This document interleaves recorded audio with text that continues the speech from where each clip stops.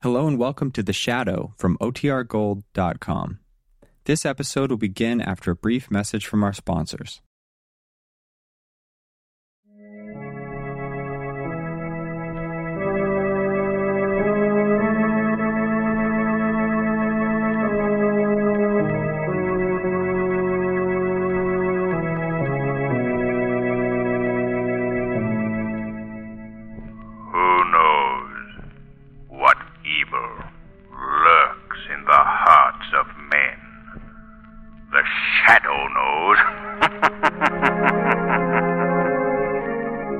The Shadow is on the air in a new series of thrilling dramatizations brought to you each week by the Blue Coal Dealers of America. These programs are designed to demonstrate forcibly to old and young alike that crime does not pay. Before we start today's Shadow story, have you ever stopped to consider that some things are worth far more than worldly wealth? Of course you have. And you and I know that friendliness can't be measured in mere dollars and cents. Friendliness is a characteristic of your blue coal dealer. He takes a friendly interest in your home heating problems, gives you friendly advice, renders a friendly service. So why not phone your neighborhood blue coal dealer first thing in the morning?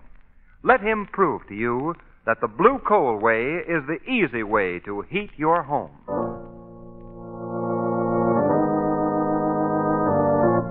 The Shadow, mysterious character who aids the forces of law and order, is in reality Lamont Cranston, wealthy young man about town.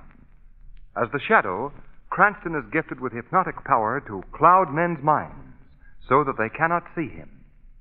Cranston's friend and companion, the lovely Margot Lane, is the only person who knows to whom the voice of the invisible Shadow belongs. Today's story, The Isle of the Living Dead.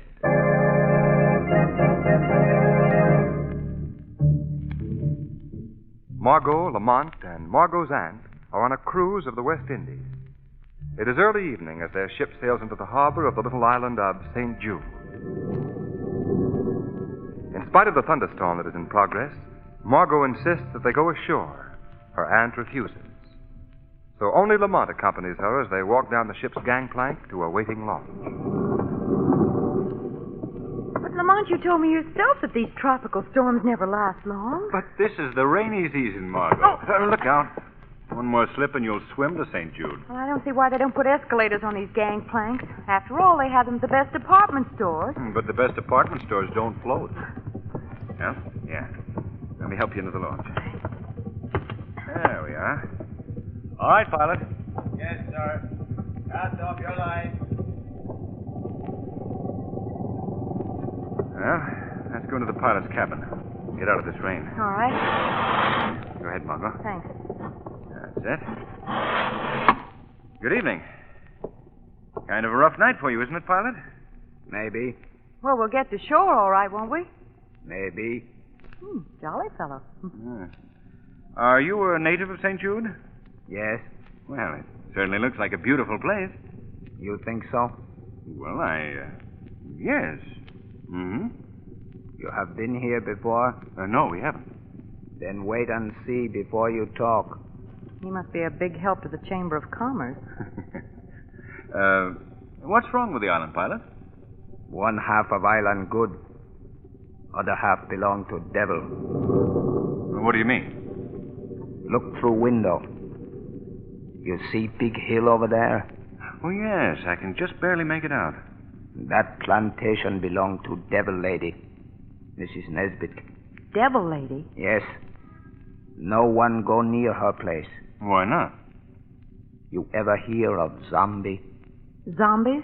Zombies, Margot, are supposed to be dead men here in the tropics who walk about with no mind or soul. Native superstition. What about these zombies, pilot? Are there supposed to be zombies on the plantation? Well, answer me. No talk to pilot when he steer boat. You must have read that on a streetcar someplace. Come on, Lamont, let's go out on deck. Yes. Yes, all right. What do you suppose he meant, Lamont? About the island? I don't know. Say, isn't that the young girl that played bridge with us on the boat? Where? Sitting back there in the stern. Yes, of course. Betty Fulton. Lamont, she's crying. I wonder what the trouble is. Well, let's find out. Hello there. Oh, hello, Margot. Lamont. Oh, anything wrong, Betty? No. No, that is... I'm leaving the ship. Why, Betty?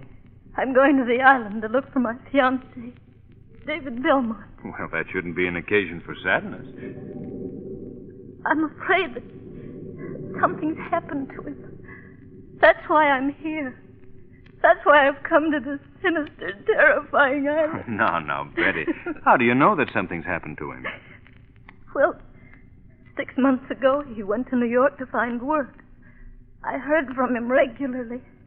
And then one day I received a letter telling me that he secured a job on the island of St. Jude. And what kind of a job? Something to do with a sugar plantation. Sugar plantation. Lamont, isn't that the place that the pilot... Well, there must be more than one sugar plantation, Margot. What happened next, Betty? I never heard from him again. I wrote to the steamship company and learned that he had definitely come to St. Jude, so I came to New York and booked passage on the first ship. But, Betty, there might have been a mix-up in the mails or any number... No. I've heard too many strange things about the island of St. Jude. Now that I'm here and I feel the mystery of this tropical night, I'm sure something has happened to David. Lamont, listen. What is it? Why, it's probably a native celebration. Why, of course. Look up there on the hill. See that faint line of lights bobbing along? Lamont, that's on the plantations the pilot told us about. Come on, Margot. We'll ask the pilot what all this means. Oh, Lamont, do you suppose it can be zombies? I don't suppose anything, yes. Pilot. Pilot, those lights moving along that hillside, what are they? Lights? Yes, and what are those drums we're hearing? I hear no drum. No drums, but... I see no light. Now, wait a minute. Are those zombies? Are they? Ask John D. He know. John D. know everything. He say drum mean death. John D. Well, who is John D? Well, we'll never learn from this fellow. Lamont, Margot, did you find out what those lights are? No, Betty. Oh. Now you know what I mean about the island. It's taken David from me. Betty, Margot and I have a day and a half to spend on this island. If it leaves your mind, we'll help you look for David. And believe me, we won't give up until he's found.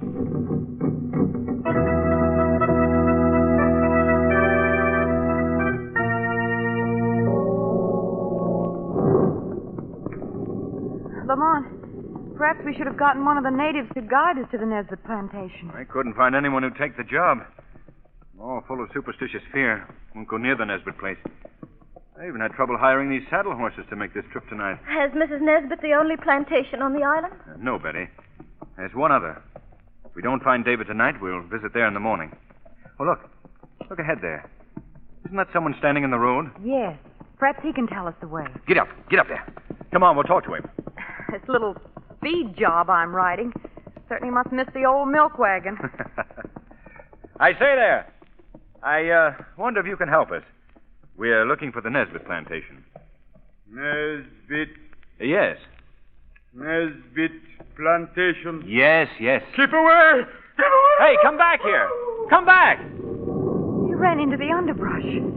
Did you see his face, Lamont?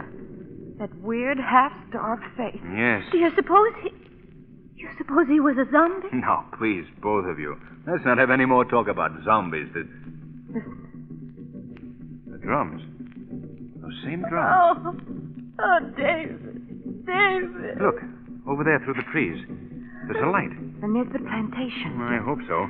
Come on. Get up, boy. Come on. Lamont, Yes, Margot. while you were hiring the horses, I asked one of the natives about the zombies and the drums. Yes? He told me that when the tom-toms played, that meant that another body has risen from its grave to wander about the Nesbitt plantation. Oh, of course, that's a native superstition. Yeah, I wonder. Look, there's a house right there. Oh, boy. Oh, yes. Oh, we better leave the horses here. Yeah. Will we find David? Will he be here? Now, Betty, David's all right, and we'll find him. A grim-looking place, isn't it? Here, we'll tie the horses to this tree. There we are. It looks like the front door right over there, Lamont. Good. Well, let's see what happens. Lamont, I don't like any part of this business. Quiet here. It's almost like a... Like a graveyard. Isn't that what you meant to say? Well, no. Well, it is. It is like a graveyard. Maybe David's graveyard. I better knock again. Maybe they just don't Quiet, want... Margot. Oh, good evening. We'd like to see Mrs. Nesbit, please. Yes? Are you Mrs. Nesbit? Yes, I am. Won't you come in? Well, thank you. This is Miss Lane, Miss Fulton, and I'm Lamont Cranston. How do you do? Well, I'm happy to meet all of you. Won't you come in the study? Well, thank you very much. Lamont, she isn't at all like Margot. I'm not at all as the natives told you I'd be. Wasn't that what you were going to say, Miss Lane? Well, yes. Well, the islanders love to talk about anything or anyone, and as I'm a white woman living alone, well, I suppose I'm a good target, that's all. Mistress, ma'am, Well, you need me more? no, Mondo, you may go. It's bad night tonight. I keep watch. Go, Mondo. I go. The natives are always uneasy in this rainy season. Yes. Mrs. Nesbit, I'd like to explain the reason for our late visit tonight. Yes? We called on you to learn if you had ever heard of a young man here on the island named David Belmont. David Belmont? No, I'm afraid I don't know him.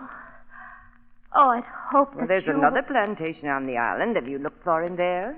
No, we came to you first. Well, I wish I could help you, but I'm afraid I can't. I see. Well, it looks like... What was that? It sounds as if it were in this house. No, couldn't be. Hey, listen. That seems to come from under this room. Now, don't be alarmed. I'll find out what the disturbance is. Mondo? Mondo! Look! Over there at the window. Someone's looking in. That face, it isn't human. Quiet, you little fool. There's no one at the window. I beg your pardon. But look, all of you. Do you see anyone there? No, I don't. I know. I saw someone. I know I did. Now, Betty, don't, please. You call mistress, ma'am? What was that noise, Mondo? I find Johndy outside. I chase him away. But what was the noise beneath the house? Noise beneath house? Yes, those moans. That was horses. Rain make them restless tonight. Oh, of course. I'd forgotten. In the rainy season, we put the horses in the cellar under this room. Mistress, ma'am, better tend to horses. Yes. I'm afraid you must excuse me. Well, of course.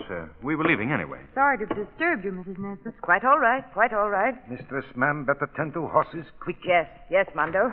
Good night, Miss Lane, Miss Fulton, Mr. Cranston. Good night, and thank you anyway for... Well, back where I come from, that's known as the bum's rush. You almost pushed us out that door.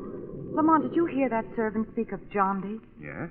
And the pilot on the boat spoke of John D, too. Yes, that's right. He said, ask John D. John D knows everything. Why do you think Mrs. Nesbit was so upset about the horses?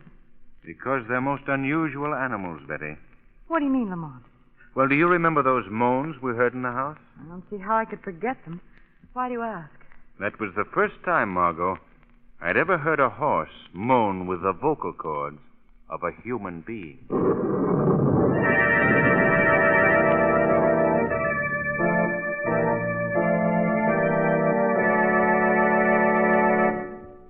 More about the mystery of the Nesbit plantation in just a moment. Meanwhile, a word from our guest of honor, Mr. Al Demler, a blue coal dealer from Boston, Massachusetts. Let's hear what Mr. Demler considers the most important part of his blue coal service. Well, I'd say the most important part of my job is meeting and getting acquainted with my customers. You see, I'm convinced that my business relationship should be based upon friendship, as well as selling America's finest home fuel. And you're certainly a real friend to your customers, Mr. Demler, when you provide them with blue coal, the fuel that gives them steady, dependable, healthful heat from cellar to attic. Yes, sir. We advise our customers that blue coal is their best buy for comfort, economy, and convenience. But we go further than that. We give them the full benefit of extra blue coal customer service. For instance, we tell them about the blue coal heat regulator, which saves them time, trouble, and money. And we show them that the blue coal way is the easy way to heat their homes and save money, too. Thank you, Mr. Demler. You're a worthy representative of the friendly blue coal dealers of America. Now, here's my recommendation. Phone your friendly blue coal dealer tomorrow. His name is listed in the Where to Buy It section of your classified telephone directory under the words Blue Coal. Now, back to the Isle of the Living Dead.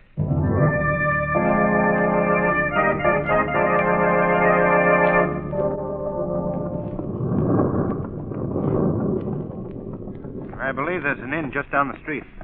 We can rest there before we go to the other plantation in the morning. Well, it's almost morning now, isn't it, Lamont? No, it's only 2 o'clock, Margot. I suppose it would be too much for us to go to that other plantation tonight. Well, it'd be quite a journey on a night like this. But I've got to know. I've got to know something about David soon.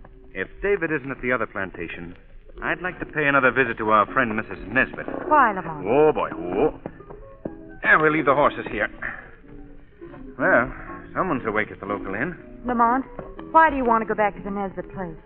Well, for one thing, I'd like to learn more about those moans that came from her cellar. They did sound human. They were human, Margot. What about this man, John D? The one who knows everything. I'd very much enjoy meeting him, Margot. Well, shall we go in? Coming, Betty? Yes. Well, nightlife on St. Jude. Which seems to consist of one large bar and piano, 2 small tables, and some local barflies. At least we're out of the rain. Whew, I don't know whether I want coffee or a clothes wringer. Margot, I don't know how to thank you both for practically risking pneumonia just for my sake. Oh, that's all right, Betty. But here, let's not stand here and drip all over the floor. If we must make puddles, let's do it at the table. What's going on over there? I don't know. There seems to be a crowd gathered around someone at the end of the bar. Watch him do this one. Well, what are we waiting for? Come on, Betty. Look, Lamont. Center of attraction seems to be one of the natives. Yes. And what's he up to? His eyes closed, swaying back and forth in rhythm. And that stupid grin on his face. He's saying something. Listen. Well, I can't, old boy. I really can't. Don't you know? I mean, it's quite impossible. Why, he talks like a cultured Englishman. So sorry and all that. Go on, give us some more. That's not enough. Look, he's holding out his hat and they're putting money in it. More money.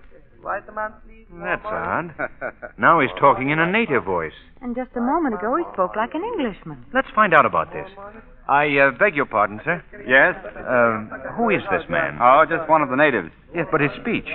First he spoke perfect English, and then he reverted to a guttural native voice. That's why we're throwing money in his hat. This man is sort of half-witted drunkard. He's a character around these parts because he's been gifted with a remarkable talent for imitating any sound he hears. No, I see.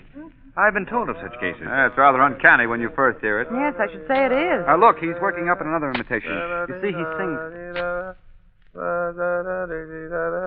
Hey, I just stuck in here for a quick pick-me-up. Now, don't, for heaven's sakes, tell my wife. He just impersonated Clancy, the storekeeper. It was perfect, too. Isn't he amazing, Lamont? Yes. Most folks feed him liquor and money to keep up on the local gossip. You see, he repeats anything he's heard in the voice of the person who said it. Well, More money for Yandy? Jandy? Did he say Jandy? Yes, that's his name. More money for Jandy? Lamont, he must be the one that was around the Nesbitt place tonight. The one the pilot spoke to us about. Yes, Jandy. Money for Jandy? Give him some money, Lamont. Let's see what happens. All right. Jandy, here's some money for you. Yeah. Jandy, listen to me. Can you talk like Mrs. Nesbitt, the plantation owner? Mrs. Nesbitt? Mrs. Nesbitt? Come on, Jandy. Lamont, he's closing his eyes. Swaying back and forth. Yes. I think he's going to talk. Listen. Listen closely to me, do you hear? It's Mrs. Nesbitt's voice. Exactly. From this night on, you're my slave. You must obey me. You have your orders, now do as I command. Lamont, who do you suppose she was talking to? Quiet, Margot. He hasn't finished. Yes, mistress. Yes, mistress, I do as you command. Oh, no! Lamont! Betty, what's the trouble, Betty? Young lady there. Where is he? Who, Betty? That man, Jandy. Why, he's... where did he go? He just ran out. No, find him. Well, what is it, Betty? Why do you want Jandy? Because that voice. That voice that answered Mrs. Nesbit was my fiancé, David.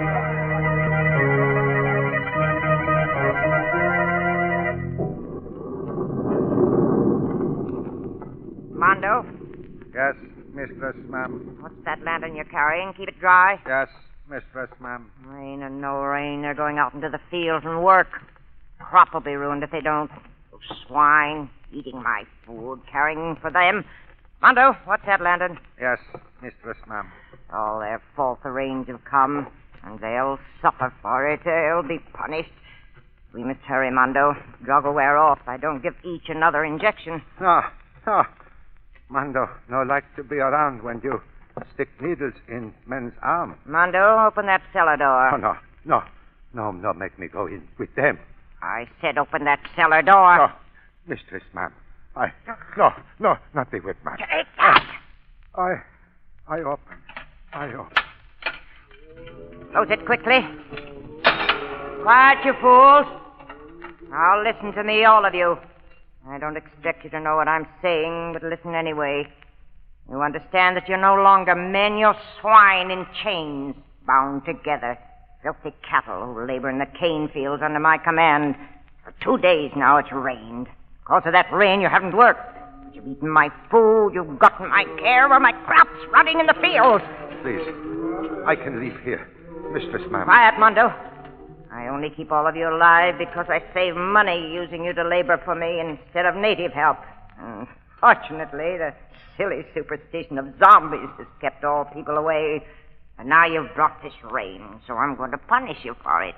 Before you go to the fields, you're going to feel the lash of a whip across your back. You'll see how the swine like this. No, whip them. Something bad may happen. You idiots, come here. Come here. They do not obey. They must obey.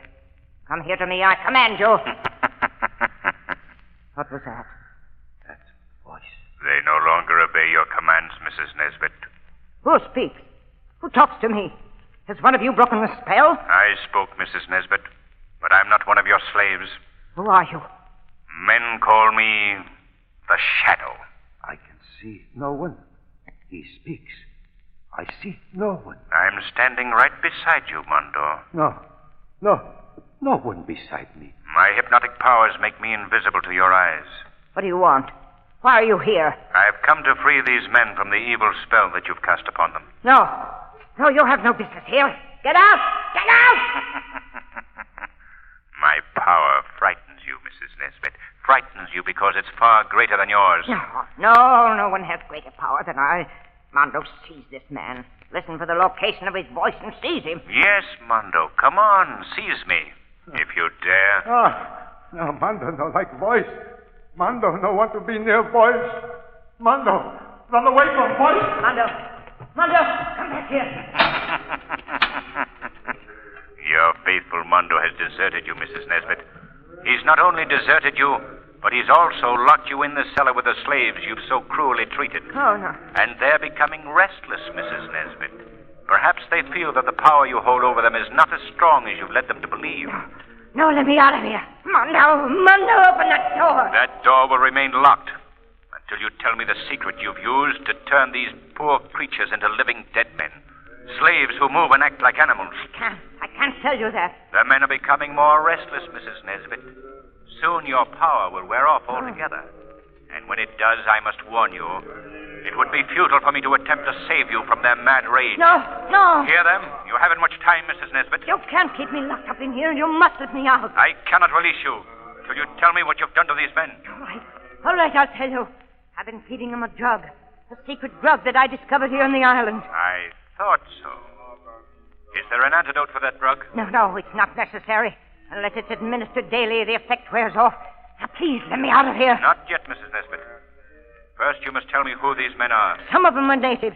The others are white men that are hired in the States. And you gave them this drug and put them to work in your fields as slaves, isn't that right? Yes. And you created the superstition of zombies and the tom-toms just to keep away anyone who might be curious about your activities. Yes, now let me out of here. I must learn one more thing. Is one of these men David Belmont? Answer me. Is he among them? Now, please, open the door. You promised me, please, Shadow. I keep my promise. Shadow. He's done between me and the door. They're barring my way. Shadow. Shadow, are you still there? Shadow. Shadow. They're moving towards me. All of them. They're closing in on me. Let me out.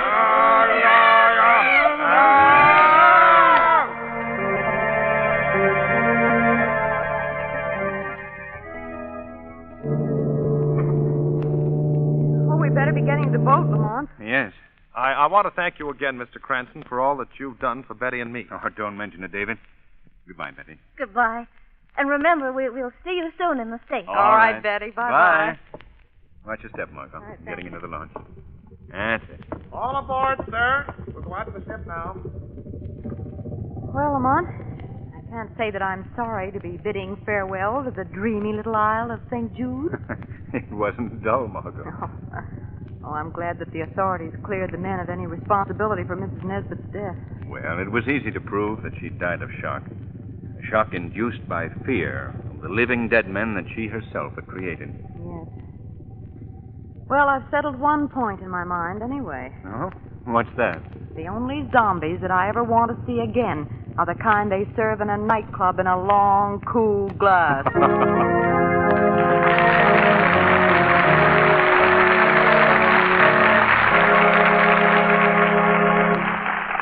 And now it's time for John Barclay, America's home heating expert.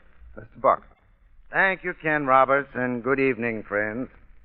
I'm not much on writing letters, but I certainly like to get letters from you folks. And I get hundreds of them, too. Yesterday, I received a letter from a lady up in Connecticut who has trouble heating a second-story room on the north side of her house. Well, folks, a problem like that is just duck soup for a blue-coal John Barclay trained serviceman. And after he's sized up the situation, that serviceman can explain in plain everyday language just how to economically overcome this particular problem. It's really very simple. What's more, he's showing blue coal customers every day how to save thousands of needless trips to the basement. And he'll help you, too, to cut down the cost of heating your home. This information won't cost you one penny. So why not take advantage of this extra customer service made possible by your friendly blue coal dealer? Just phone him tomorrow and tell him your problem. I thank you.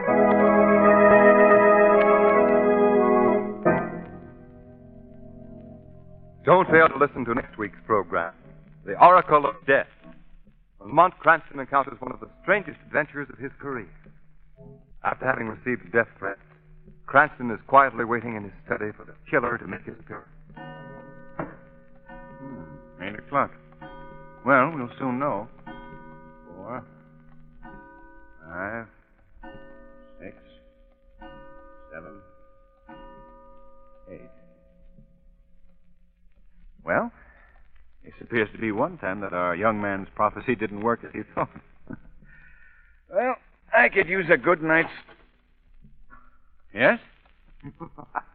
Well, what do you think you're... That's for luck, Cranston.